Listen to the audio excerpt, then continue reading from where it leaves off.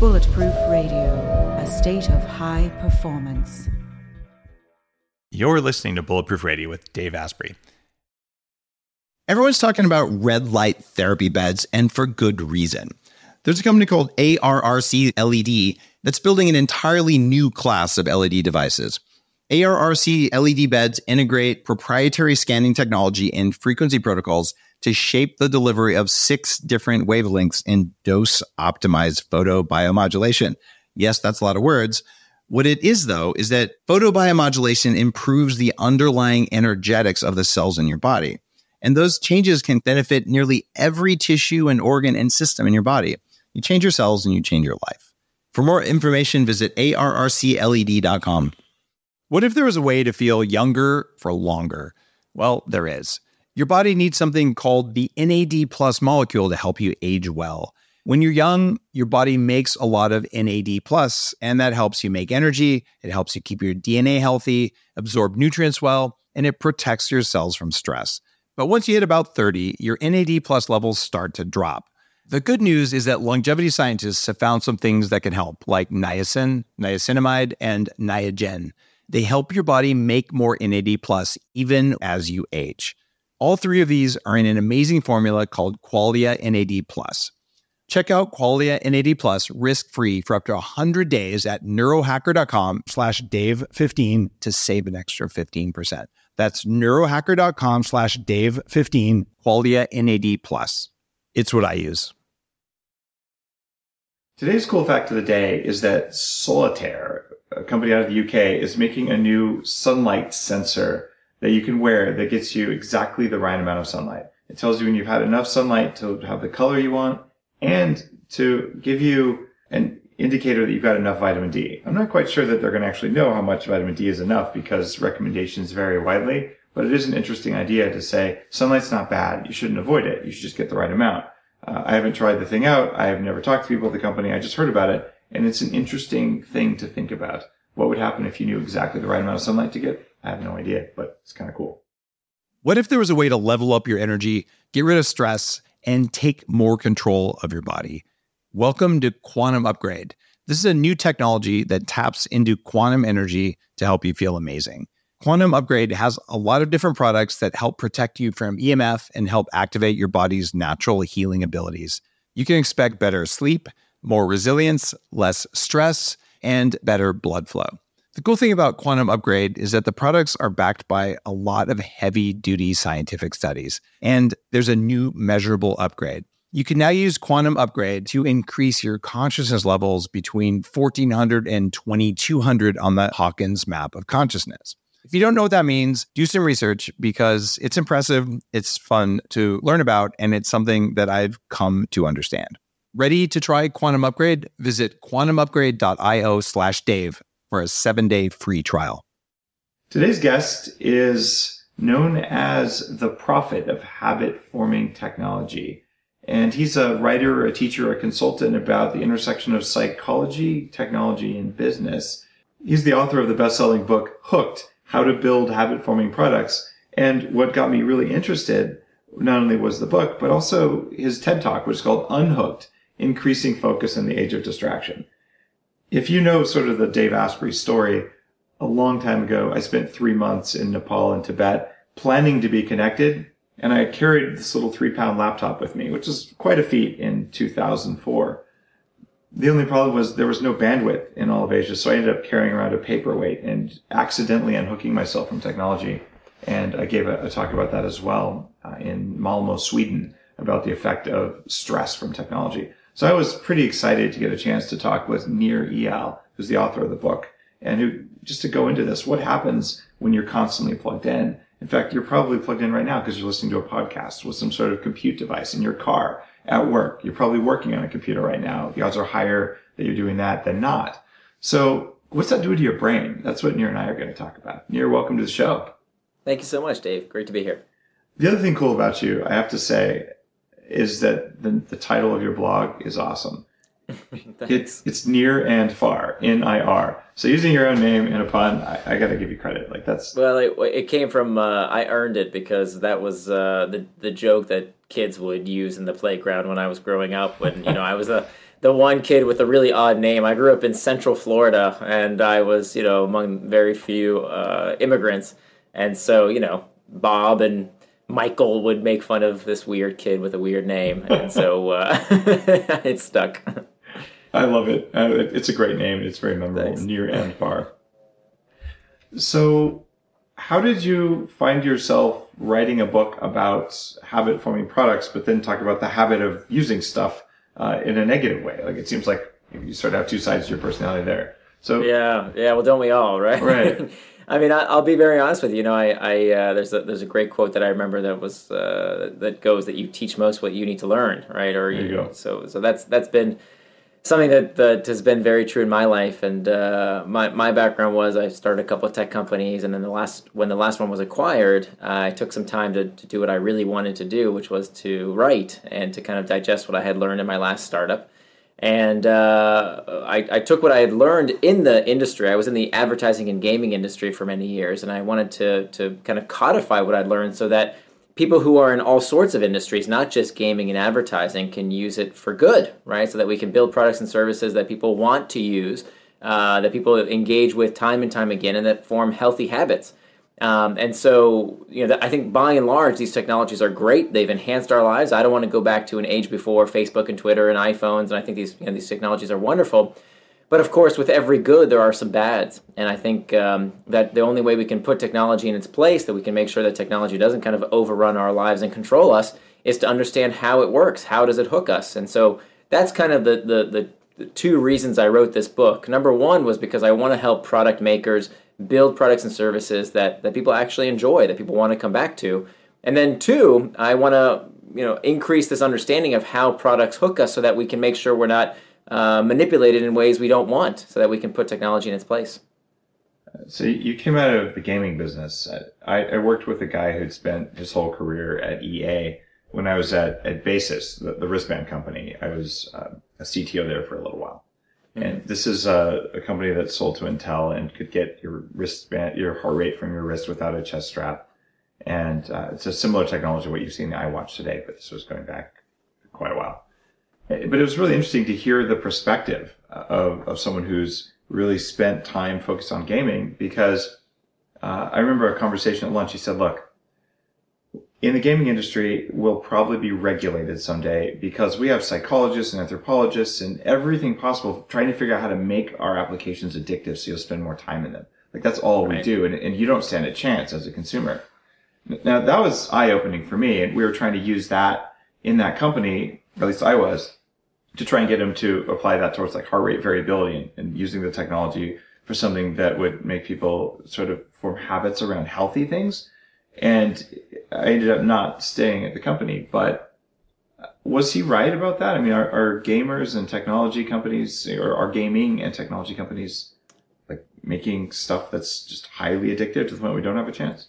Well, I think it depends on who the person we're talking about is. If it's the general consumer, no, I think the general consumer wins. These are the kind of things that when the general consumer plays and interacts with, you play it once or twice, and then you stop. And look, there's something very good about losing yourself into an experience. I mean, you don't pick on the games because they're not the first ones to engineer our behavior. When you think about spectator sports, I mean, think about all the billions of dollars and billions of hours of collected human time that's spent on watching a little ball go back and forth across a field.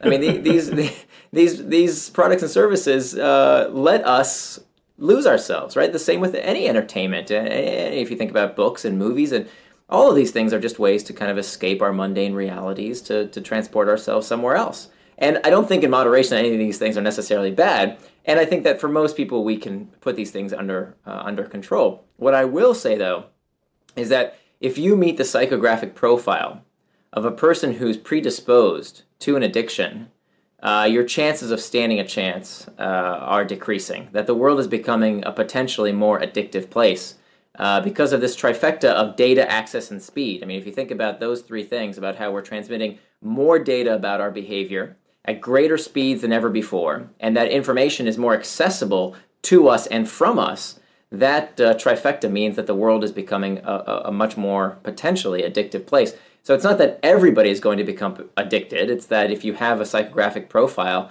the chances of you becoming addicted to these things increase because they are engineered accordingly. And some of the evidence that that's the case is that the gaming industry, whether it's casino gambling or gaming in terms of social games, they don't target just anyone, right? They target people who are called whales.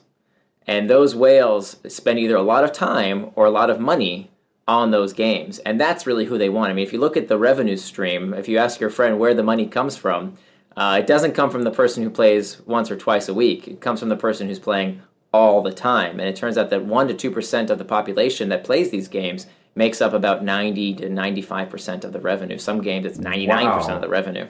And that's not necessarily unique. If you look at all sorts of industries, this is probably going to be one of my forthcoming books that is all about these industries that focus on how really more industries than you'd expect are fat head industries. Even book publishing or certainly video games. You're talking about a very small proportion of the population that makes up a disproportionate amount of the revenue. I didn't realize it was that different. So basically, you're looking for a few addicts. Right. Now what wow. The degree that which someone is an addict or not is debatable. It's hard to say whether someone is a book addict versus a video game addict versus a gambling addict. This is where the lines get a little blurry. But for sure, there are some industries, and I've written about this quite a bit on TechCrunch and a few other publications. I don't mind products as an unfortunate consequence addicting people. I think that's something that happens when you build a great product. Some people take it too far, and that's something that's naturally going to happen. What I have a problem with is industries that depend upon addicts, right? For the first time, these companies know how much you're using. So even though addiction is nothing new, right? People have been addicted to all sorts of things for a very, very long time, right? But like in the water. past, right, all kinds of things, right? People, if you were an alcohol maker, you could throw up your hands and say, well, I don't know who the alcoholics are. That's not my problem. How could I possibly know who abuses my product? But for the first time, these products know. The gaming companies know. You can't walk into a Las Vegas casino and just put $1 into a machine anymore. You got to go get a loyalty card to play. And so they have personally identifiable information where if they wanted to turn off those machines to people who are abusing them, they would go out of business. And so those are the kind of businesses that I have trouble with. But I think I'm optimistic that that if we put pressure on these companies, if we do what I've been advocating for, which is to create a use and abuse policy, that there's a certain amount of hours that we say, hey, you know what, that's too much. We should help folks who are using the product too much. And we're already seeing companies doing this. Companies like Stack Overflow. Actually, if you use Stack Overflow more than 20 hours a week, they essentially break the hook. You can't earn any more points. Wow. And so I think other companies should do things that are similar if people are overusing the product. But all that being said, to put it in perspective, the vast majority of companies that I work with, the vast majority of companies who read my book, their problem is not overuse, right? The vast majority of products out there, your listeners, I'm guessing, are not struggling with people overusing their product. They're struggling with people not giving a shit about their product and not using it at all. And so that's really the people who my heart goes out to, are the folks who are making good products and services that can help people's lives. But for want of the product not being designed properly, people aren't doing the behaviors they themselves want to do. And so that's really the core of my work. So basically, there's two big points here. One is companies can do bad things, even with really good products, if people are just stuck on it. And I have this problem. I mean, there are people who have listened to 250 hours of Bulletproof Radio, and they keep asking me for more. And I don't know. I'm kidding. But sorry, self-referential joke there. But it is an issue for companies. But let's assume that for the average entrepreneur listening, or for someone who's more likely just to be a consumer of products listening to Bulletproof Radio right now, you're looking at a bunch of good stuff out there that you don't know about, or that you're not using enough of, things that you maybe want to do. Like you'd feel better if you weighed yourself every morning. By the way, I don't think you would, but let's say you believe that and you want to do it. Or you want to build some healthy habits, or use that coat hanger / exercise machine that you bought a long time ago. Something like that. How would a company go about designing something to make it more habit forming than not? Right. So it all comes down to building in hooks. And hooks are these 4-step processes, these 4 steps that users are taken through in the user experience that changes their tastes, changes their preferences, and forms these habits. And so what we see, this is kind of what I uncovered through my research over the years, is that these all sorts of habit-forming products have these 4 basic steps built into the product design. It's not something you can bolt on after the fact. It's something that is built into the user experience. And those 4 steps are a trigger, an action, a reward, and an investment.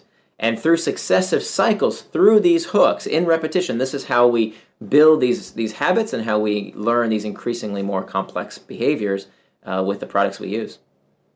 All right, so walk me through each of those 4 steps. Like, what are those? And there's 2 perspectives that I really want you to cover. One is for people making products, but also for people using products. Like, how do we become aware of these things in the products that we have now? And how can we defend against them if we don't want to be abused by a product? And how can we leverage them if we actually want to use the product more?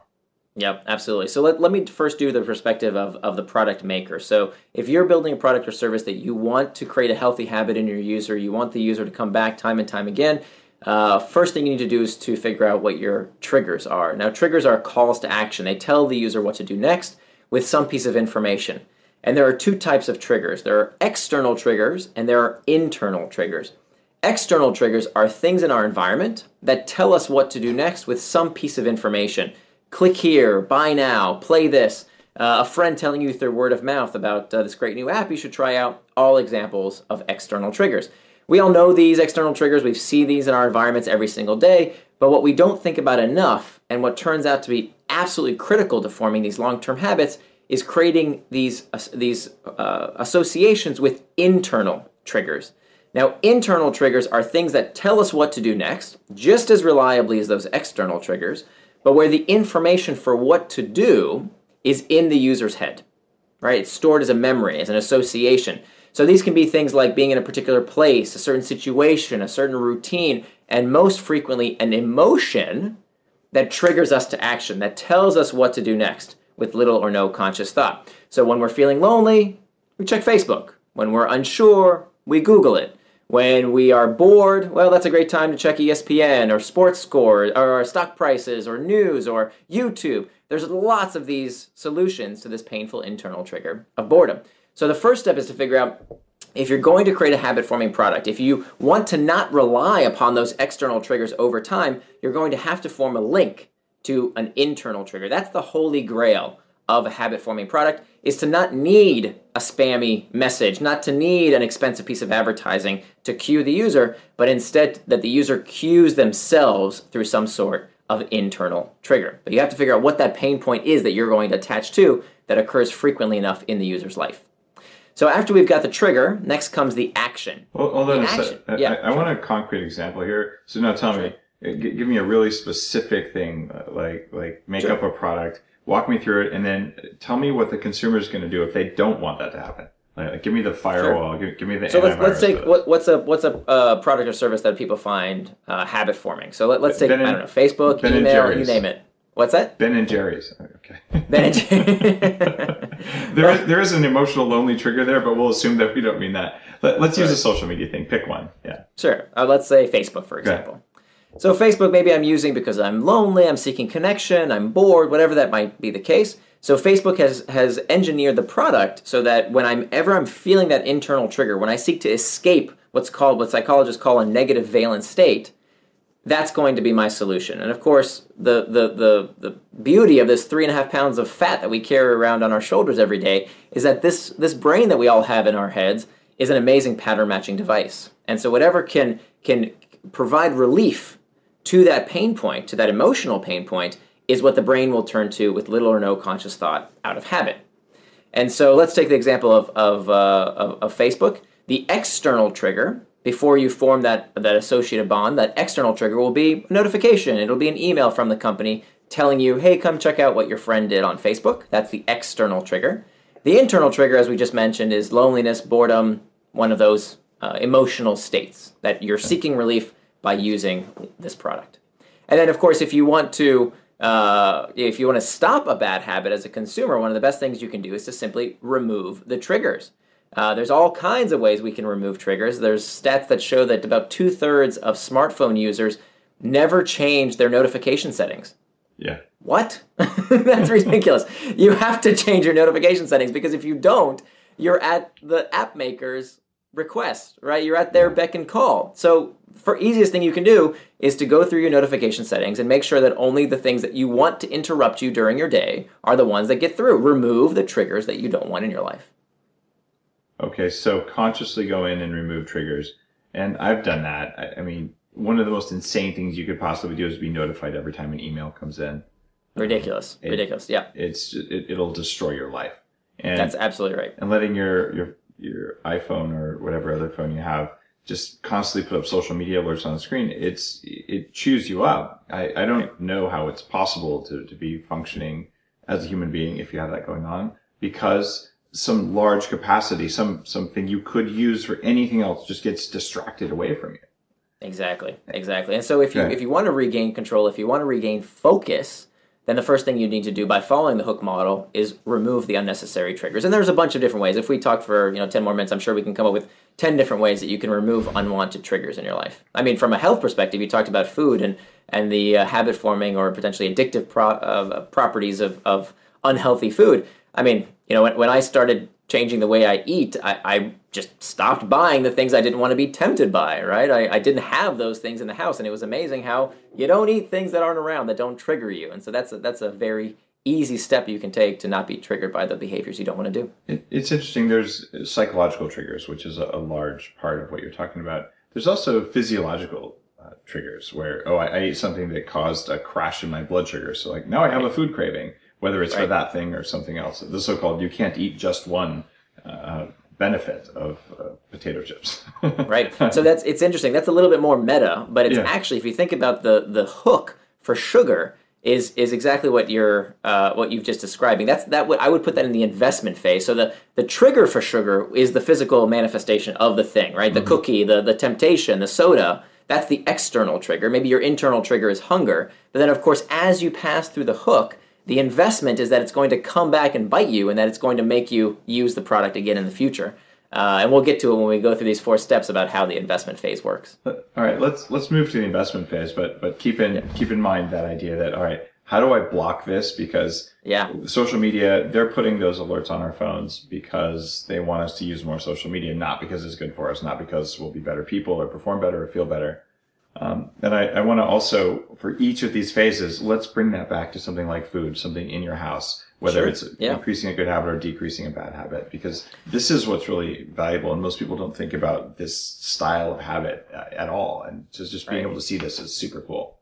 Absolutely. So the next step after the trigger is the action. The action is defined as the simplest behavior done in anticipation of a reward.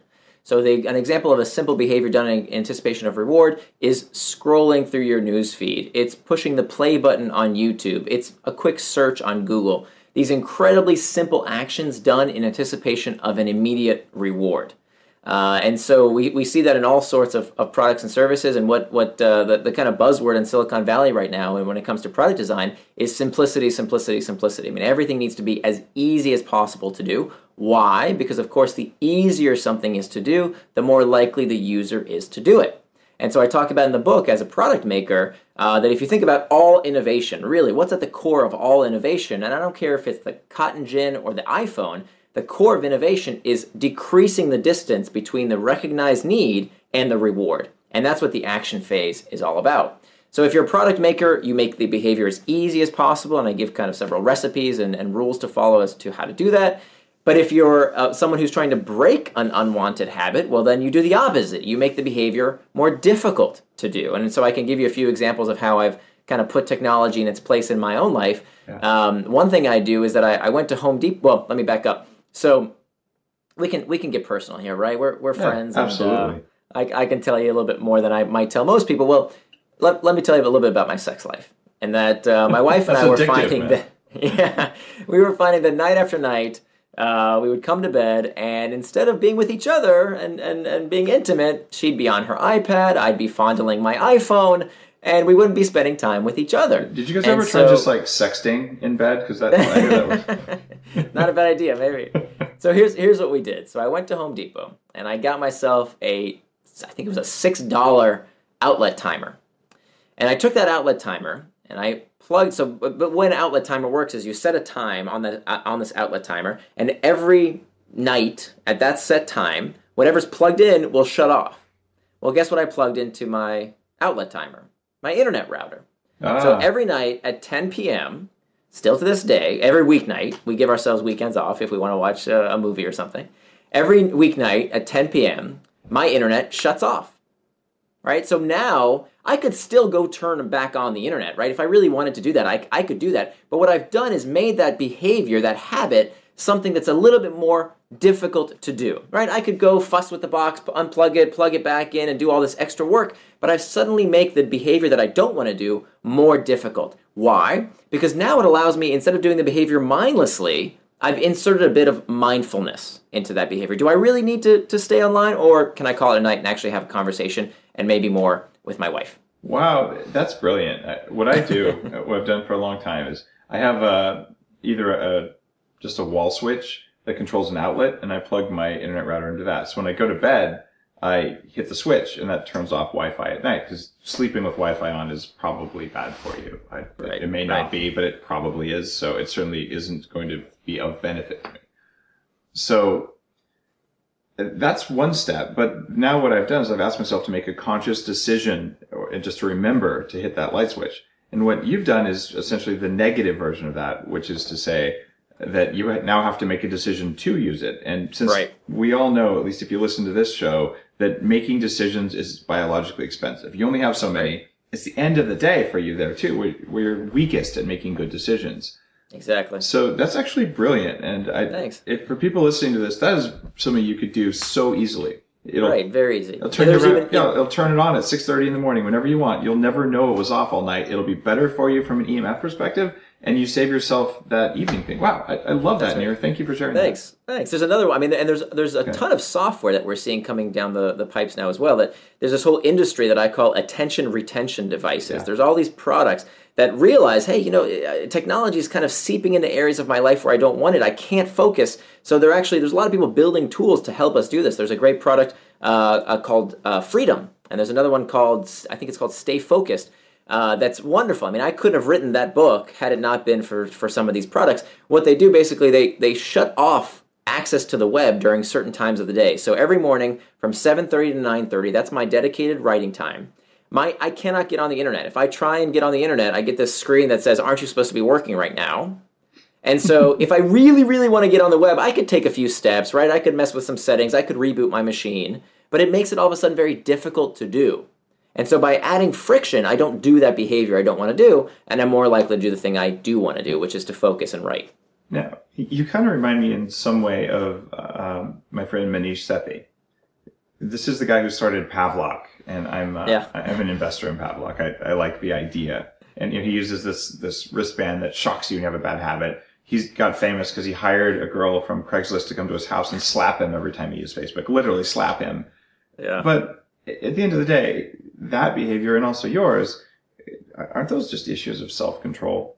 Like isn't a well-trained... All of this is an issue of self-control. Isn't a well-trained mind going to just I'm working right now, so I'm not going to do this? Well, that's the hope. And you know what? If you don't have this problem, you don't need any of this, right? This is for people who are saying to themselves, this is something I struggle with. Personally, it's something that I struggle with because these technologies know how to hook us. And so what I would find myself doing as I was trying to write this book, that's, writing is something that does not come naturally for me. It's hard work to write, as it is for most authors, even published ones.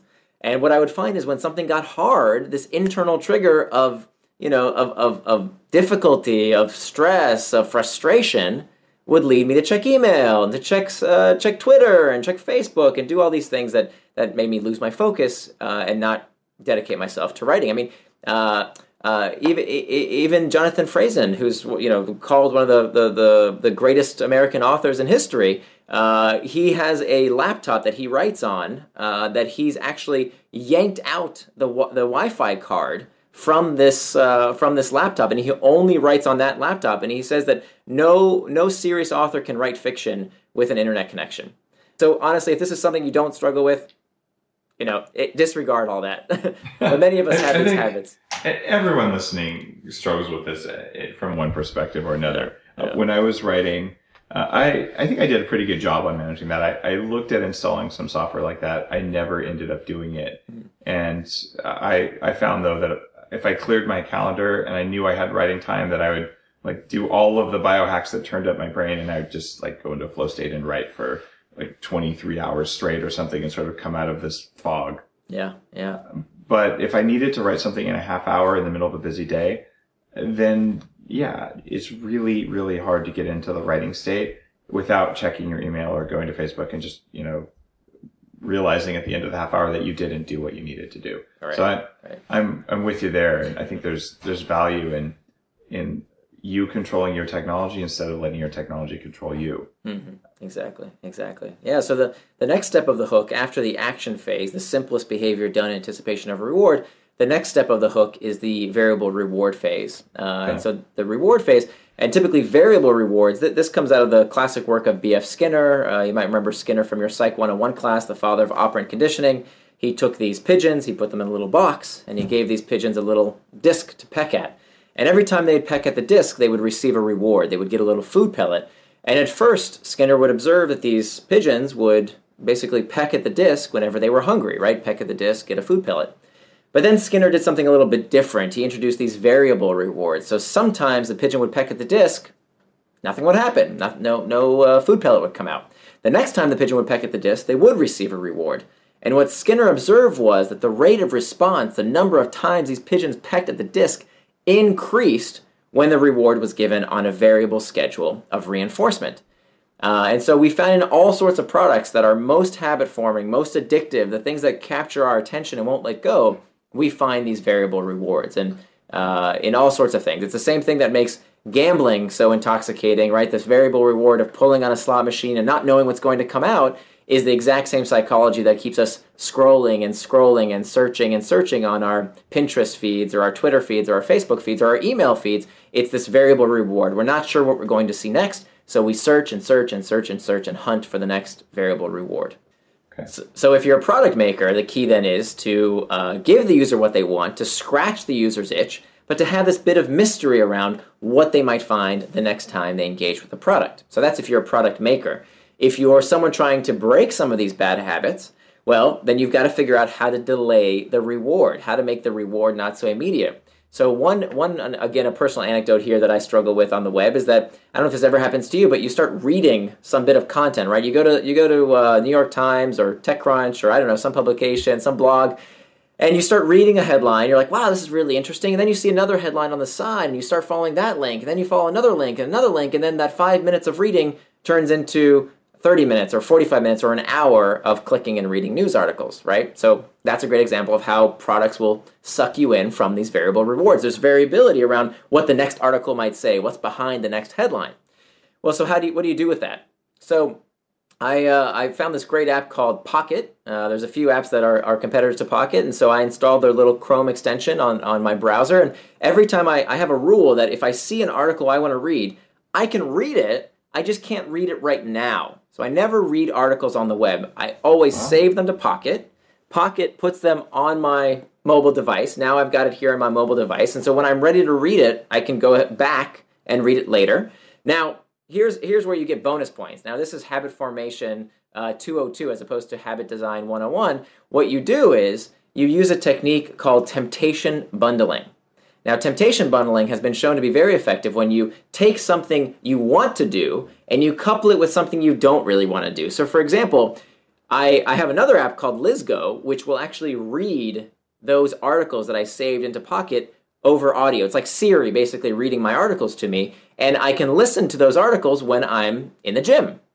And so that's kind of my extra boost of motivation. That's my extra reward. I delay that variable reward until later, as opposed to going through this mindless, time-sucking vortex online. I can delay it until I'm ready for it in the gym.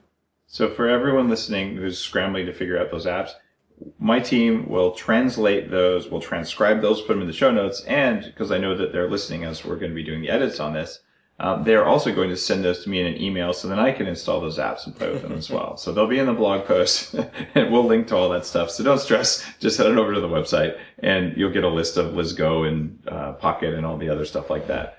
So, Nir, thanks for bringing this up. This is really cool. I hadn't thought of doing that either, but it's a really interesting perspective on changing the environment around you by actually changing the technology to make it act in your best interest. So keep going. Okay, so we've done the internal triggers, the external triggers, the action, the variable reward, and now comes the last step of the hook, the investment phase. And the investment phase is probably the most overlooked. In the companies that I work with, this is where companies they forget about this last step, which is to ask the user to put something into the product to improve the product and to trigger themselves to come back.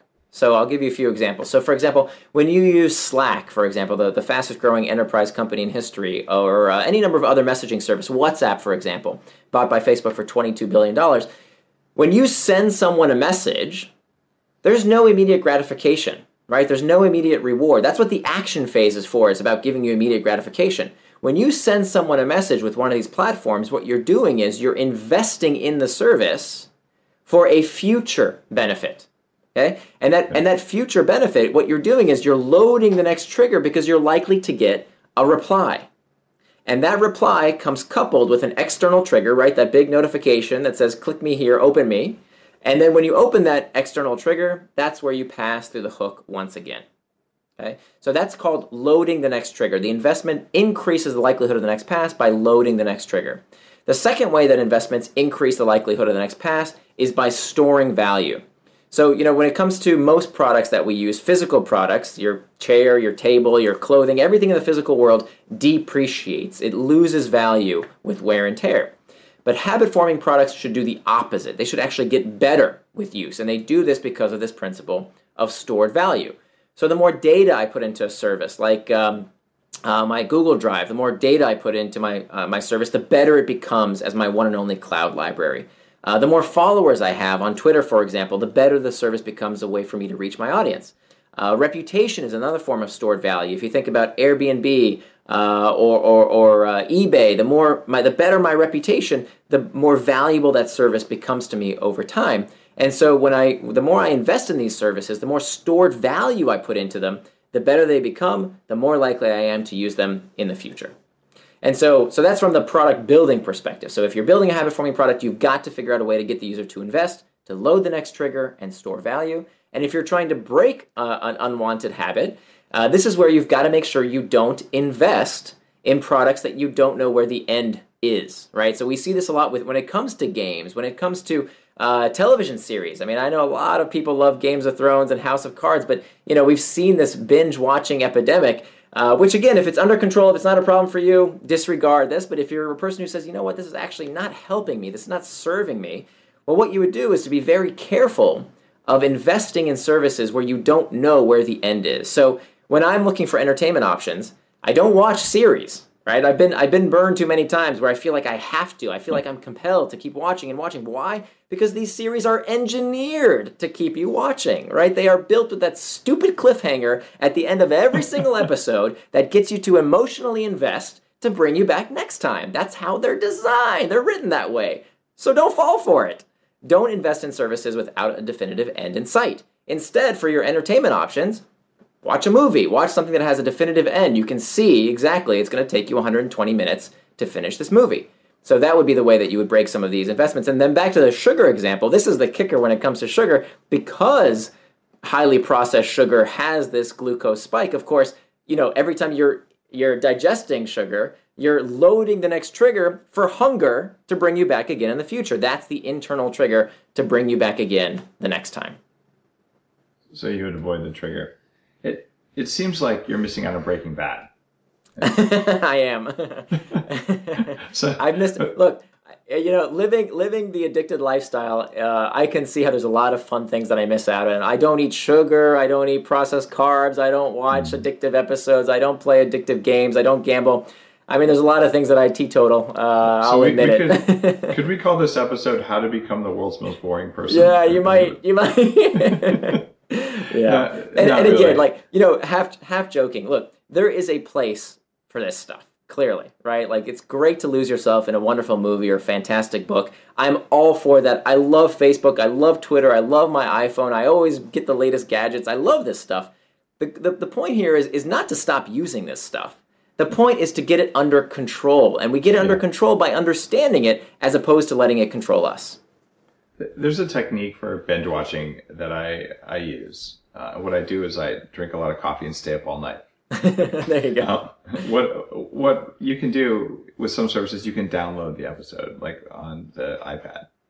There's an equivalent thing for Android. So then I only watch them on airplanes, where there's a defined amount of time in the flight, and you only download X number of episodes. So you can't get new episodes, and then whenever you're going to fly again. But if you download a couple and only watch them when you're disconnected, you can basically turn them into little movies where you still want to know what happened, but you'll be all right. Perfect. You broke the hook. That's exactly what you did. You broke the hook so that you can't keep passing through it again and again and again mindlessly. What I do then is I just book a trip around the world that I don't need to take, and I just... Right. It's an expensive episode. Right. So you can increase the cost of doing something in all sorts of artificial ways. Right. Is a way to do it. But okay. So what's next in this overall addiction cycle that we're mapping out here? That's it. That's the 4 steps of the hook: the trigger, the action, the reward, and the investment. All right. So now let's say that someone, let's say that someone just bought an Xbox. They want to play some video games, but they don't want to get hooked. Okay, walk me through, what would I change? What would I do differently? Okay, I've said I want to play a video game, but how? It's funny because I think actually console games don't have the same problem, because console games actually have a definitive end in sight. Console games, I mean, look, there are people who get addicted to console games. There's people who get addicted to all sorts of things, but console games have a property called finite variability. Finite variability is when you pass through an experience and it becomes more and more predictable the more you engage with it. So that's why we don't generally, go watch a movie and then as soon as the credits roll, we walk out and buy another ticket and watch the movie again. We don't do that because we already know what's going to happen. We've already seen the movie, that we know how the happy ending wraps up. There's no variability left. And so we see the same happening in books. We see the same happening in console video games, where when you get to the end, okay, you beat the game. There's not much more to see anymore. You wouldn't want to do the whole game again because there's a finite end in sight. Those kind of products actually people tend to be able to put in their place. What worries me more is the products with infinite variability, right? The products that don't become more predictable with use, that they just go on and on and on and on and keep sucking you in. That's the more troublesome, addictive behaviors that we see. So the very first instance of that I came across was the early internet chat rooms. And I was horribly addicted in college. This is 1990. Just what do we call it back then? This was Usenet. Yeah. And way pre-internet, and it was insane. That's right. Yeah. What would happen there? And I would literally spend all the time I should have been studying just like talking about random crap.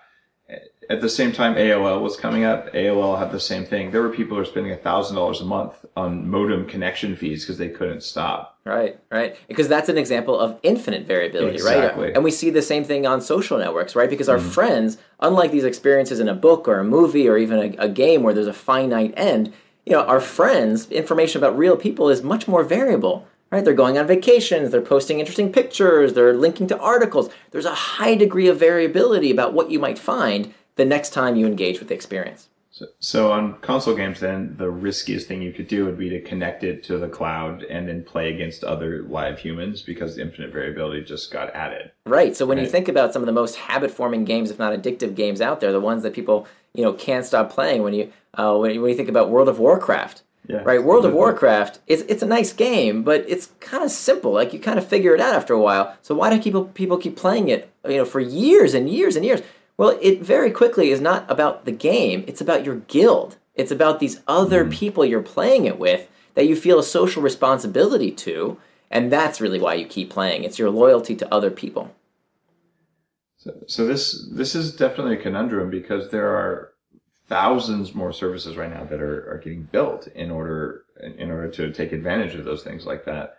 But we only have so much time and so much energy and so much focus. Is there like a dilution effect that's happening with these habit-forming things, where if every company out there uses the same set of things to get us from habits, are we just going to become sort of numb to habit-forming things and free of habits, because everywhere we go, people are trying to get us addicted, so you just don't care anymore? Yeah, I mean, look, I hope that my techniques that I'm describing here are one day rendered useless, that people become so smart to how these things work that they can really, truly control their habits and not be unwanted and not to succumb to unwanted manipulation. That'd be terrific.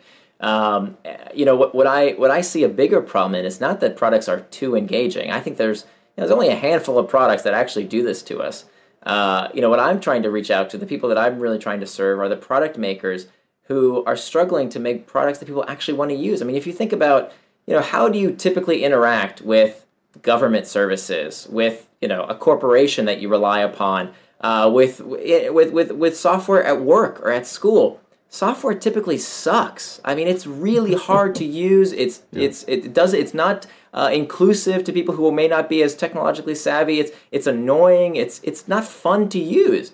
So what I want to have, the real problem is not that software is too addictive. There's very few products that actually are too addictive. The real problem is that there's so much crappy software out there. There's so many products that people genuinely want to use, but for lack of good product design, they don't. And that's the real problem today. And hopefully products will get easier to use. They'll use these same techniques to become better and more user focused. And then then we can start worrying about the government website being so wonderful and engaging that people want to engage with it all the time. Maybe that would be great if people actually engage with their civic services more often. All right, so you could use these for good. Right. You write about a couple other things that are maybe outside this specific scope, but you've written about how to get over FOMO, the fear of missing out, which is a major thing that drives people to just do random stuff. What is fear of missing out, the way you define it, and how do people get around that? Right. So FOMO is actually a real word as of a couple of years ago. It's actually in the Merriam-Webster Dictionary this year. It stands for fear of missing out. And it's a powerful internal trigger that we have this pain point, this desire that we may be missing out on something. And of course, that triggers us with little or no conscious thought to use Instagram or any one of a number of different social networking services. And so that FOMO can be a very powerful internal trigger. And again, there's not necessarily anything wrong with that internal trigger or the products that leverage it. The idea again is to how to put it in its place and to make sure that it doesn't control us. And so there's all kinds of techniques that we can use to put FOMO in its place. Some of them we've already discussed already around removing the triggers, making the action more difficult, removing the rewards or delaying the rewards, and then finally not investing in those services when they don't serve us. Got it. So that's when there's a service trying to trigger FOMO, but just in general, if you're walking around carrying FOMO, is there anything you can do to just get over it? Well, I mean, there's I think for most people who don't have the psychographic profile of an addict, and what we see typically as an addict is running from some kind of deeper dilemma, some kind of deeper pain point. And for most of us, we can figure out a way to kind of put that in its place. There's been some various techniques that I describe on the blog, and a few other guest posts I've also described on how to put FOMO in its place. And part of it is to relish missing out. So it's not FOMO, it's the pleasure of missing out, right? The enjoying the fact that I'm prioritizing my family, or I'm prioritizing my work or something else, and I'm actually relishing the fact that I'm missing out. So it's kind of changing that frame of reference so that it's not something that's causing anxiety and pain, but it's something that you actually enjoy the solitude. So I'm not missing out, I'm doing something even more fun. All right, that's cool. Right. All right, and we've got time for another maybe one or two questions for the end of the interview. Let's see. Why do good habits not last? Well, so there's this phenomenon that's called extinction when it comes to any learned behavior. And if it's not reinforced, if the behavior is not reinforced over time, then we tend to lose that association. Our brain culls away connections that aren't used frequently. And so that actually leads exactly to why many of the products we use today are so habit-forming, is that the stats are showing us that people are checking their phones 150 times a day. And so when you think about what makes a habit last or not last, frequency is a huge, huge factor. In fact, many times I get companies that come to me for my consulting services or read the book, and they ask me to make products that aren't frequently used into habits, and I got to tell them it can't be done, because that's the nature of habit-forming technologies, that it has to be used frequently. Now, there's been all these kind of urban legends that there's some kind of magic number of 30 days, 45 days, 90 days that you need to do a behavior before it becomes a habit. And that's actually scientific bunk. There's no factual evidence that shows that there's a magic number for all behaviors. What we do know is more frequency is better. So the more often you do a behavior, the more likely you are to form that habit. And that there's a precipitous drop-off in the likelihood of forming a habit if the behavior does not occur within a week's time or less. So if you're building a habit-forming product, if you're trying to find a way to get people to engage in your product or service as part of a habitual behavior, you've got to figure out a way to engage them within a week's time or less, or it's very, very difficult to form that habit. It's not impossible. It just becomes very tough to do. Okay. That makes sense. And it's really kind of a tough thing for almost everyone that I've interacted with, where they say, all right, I'm going to do this good habit. It's like the New Year's resolution. You do it, but then you fail a little bit and you stop doing it. And those are not quite yet habits. Those are things motivated by willpower. You're like, I'm going to do it because I'm supposed to do it, because I've decided to do it, Right. but not because it's automatic. And when you can move it from there to automatic, something magic happens. Right. I've seen research around the habit forming window being around 40 or 42 days. Roughly, if you do something daily for 6 weeks, it becomes a habit. Do you buy into that? No, that's you. I bet you found that on like a life hacker or some kind of some kind of digest. Because what the research it typically shows us is that it's actually there's no magic number that carries across every behavior, because what you have to take into account is emotional salience. Oh, yeah. So you can have an automatic reaction if the experience frightens the hell out of you. You're never going to forget it, right? Like if you step on over a curve on the street and you almost get hit by a bus, that's going to shock you, and you're going to remember that experience even though it only occurred one time. But if it's a mundane experience, you may have to repeat it again and again and again and again because it has a very low emotional salience. So there's no magic number that carries across all behaviors. Yeah. But what we definitely know is the more frequently a behavior occurs, the more likely it is to become a habit. Definitely, frequency matters. There's maybe some number of iterations. I'm talking about things specifically like meditating, exercising every day, changing what you eat. There does seem to be some solid research around somewhere around 6 weeks, and even in like traditional Chinese or Indian Hindu kind of texts, they talk about do this for 40 days, and out here you typically see 42 days because that's 6 weeks.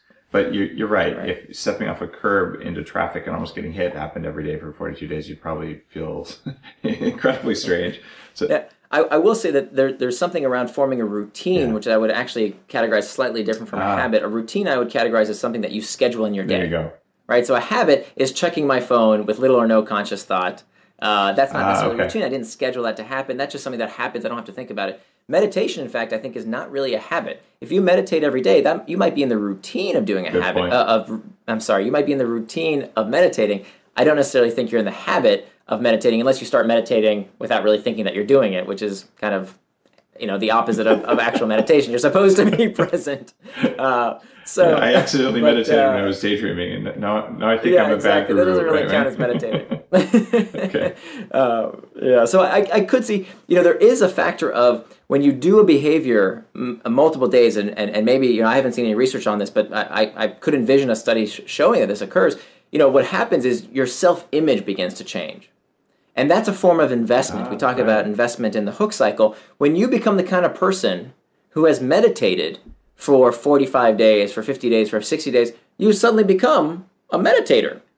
And you're investing in your self-image, and that becomes something that makes you more likely to do it in the future. There's a lot of research, fascinating research, that shows what happens when people see themselves as part of the behavior, as opposed to seeing the behavior as something that's not part of themselves. I wrote this article a few weeks ago around this some of this research that shows that when you describe a behavior of something that you don't do versus something that you won't do, that just that simple change in language of seeing something that, if you think about a vegetarian, when a vegetarian doesn't eat meat, or when a Muslim doesn't drink alcohol, or a devout Jew doesn't eat pork, they're not expending willpower when they make that decision. It's just who they are. It's not something that's hard for them to decide. It's just part of their identity. A vegetarian doesn't sit there and say, "Oh, should I have some bacon or not?" They just don't eat meat. Oh, come on. They're thinking about the bacon. You know it. Maybe on the cheat day. But we can use that same psychology if we can define our self-image as the kind of person who does that behavior forever. That's just who we are. Then that becomes a huge advantage, actually. Okay, so there's a self-definition part of it. Right. Well, this has been a fascinating conversation, and I've got one more question for you. One that I think you might have a pretty unusual answer. I've asked every guest the same question over more than 200 episodes. And the question is, given all the stuff you know, not just about habits, but everything that you've seen in your life, if someone came to you tomorrow and said, I want to kick ass at everything I do, I want to be better at everything, what are the three most important things I should know, or three most important things I should do? Wow. That's that's a massive question. Let's see. So off the top of my head, having not prepared for that question, I think the first step is to stop taking things so seriously. Okay, humor, I like it. Surprisingly enough, I remember. So when I was raising money for my last company, this was the first time I was raising venture capital, and I went into Kleiner Perkins, this very revered venture capital fund, and I sat down with Bing Gordon, who was the founder of Atari, and it was this very nervous at the time, and I was really stressed out, and I was kind of sweating. And then I remember thinking this thought kind of popped in my head, and I said, wait a minute, this is just prom, right? That if you think of it, remember prom? Totally. Like when you were in high school, prom was such a big deal. At least it was for me, kind of a neurotic kid. Maybe prom was a big deal for me. But then looking back, it's stupid. It doesn't really matter. No, it's meaningless, right? It was just your high school prom. What? Who cares? But at the time, it meant a big deal. And so my revelation was, and ever since then, was that, you know what? It's all just prom. Like when I get nervous and when I feel like I'm about to choke, I just repeat that mantra of, it's just prom. That we're a tiny speck in a ginormous universe, and we're lucky to be alive in this age, in this country, in this time and place, and that it's all just prom. So that's the first thing, is to not take things quite so seriously. I wish I had learned that lesson a lot sooner. And then, do I have to do two more? Or is that one? It's a habit. Let's see. What other one? So the question was, what's the one thing that you would do? So if someone just came and said, look, I want to be better at everything. Be better at everything. What should I do? Marry well. Oh, that's the first one. That's a great answer, okay. That's been marry well for two reasons. Number one, I've seen a lot of people marry poorly, and that becomes a tremendous drain on their potential, right? When you shack up with somebody who doesn't bring out the best in you, that is very hard to escape. Right, our divorce is not as easy as people think. It can take years and years, and it's soul sucking. And so you really want to marry well, or don't marry at all. And I've been very blessed that I've my secret weapon in life is this amazing woman, Julie, who is just, I can't sing her praises highly enough. We just celebrated 18 years together. We've been together for 18 years, so we've been together more than we have not been together in our life, and so I'm very blessed to have found her. So that's the second tip, and then the third, to be better at everything. I would say follow your curiosity, not your passion. And I think there's a lot of discussion around following your passion. I think it misleads people because people think you're supposed to enjoy your passion, and I actually think that's a mistake because, like I mentioned with writing is actually something that's quite difficult for me. But it's a beautiful kind of torture. Like it's a sensuous torture. It's like I don't know. It sounds like S&M or something, right? I enjoy the pain of working hard at something that I'm sincerely curious to know the answer about. And so I think if you can do that as a career, that's one of the greatest blessings that we can have in our lifetime, is to work on something that is not always fun. Maybe we're not passionate about it, and that we wake up every morning and say, "Oh, hurrah! I can't wait to go to work today." That's not the requirement. The requirement is to do something that you genuinely want to know the answer to. That you follow your curiosity. Can I do it? Can I find the answer? Can I enrich the world by figuring out the answers to these curiosities in my life?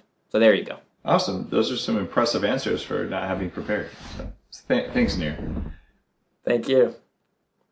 Your website is nearandfar.com, and your book was called Hooked, Building Habit Forming. I got the name wrong off the top of my head. I was trying to remember it, but I need to talk to my buddy Jim quick about my memory skills. So tell me the name of your book again, because I swapped it out earlier with the name of your TED Talk. But it's called Hooked, How to Build Habit-Forming Products. Thank you. I almost had it right. Hooked, How to Build Habit-Forming Products. I just finished reading it. It's actually a really good book. So if you're interested in understanding how this stuff works, do me a favor, go out there and buy Nir's book and just read it, learn, use it. And just one little thing, build products that help people and get them hooked to that. Don't build like crappy products because that's just not right. Have a great day.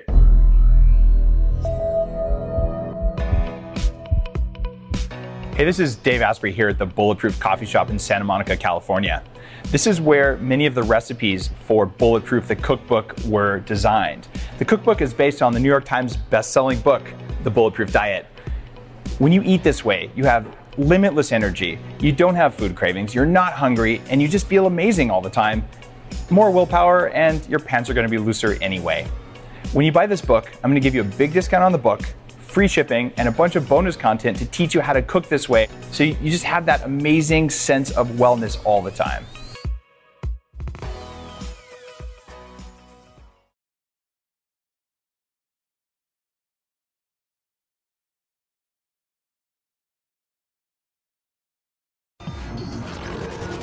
The Human Upgrade, formerly Bulletproof Radio, was created and is hosted by Dave Asprey.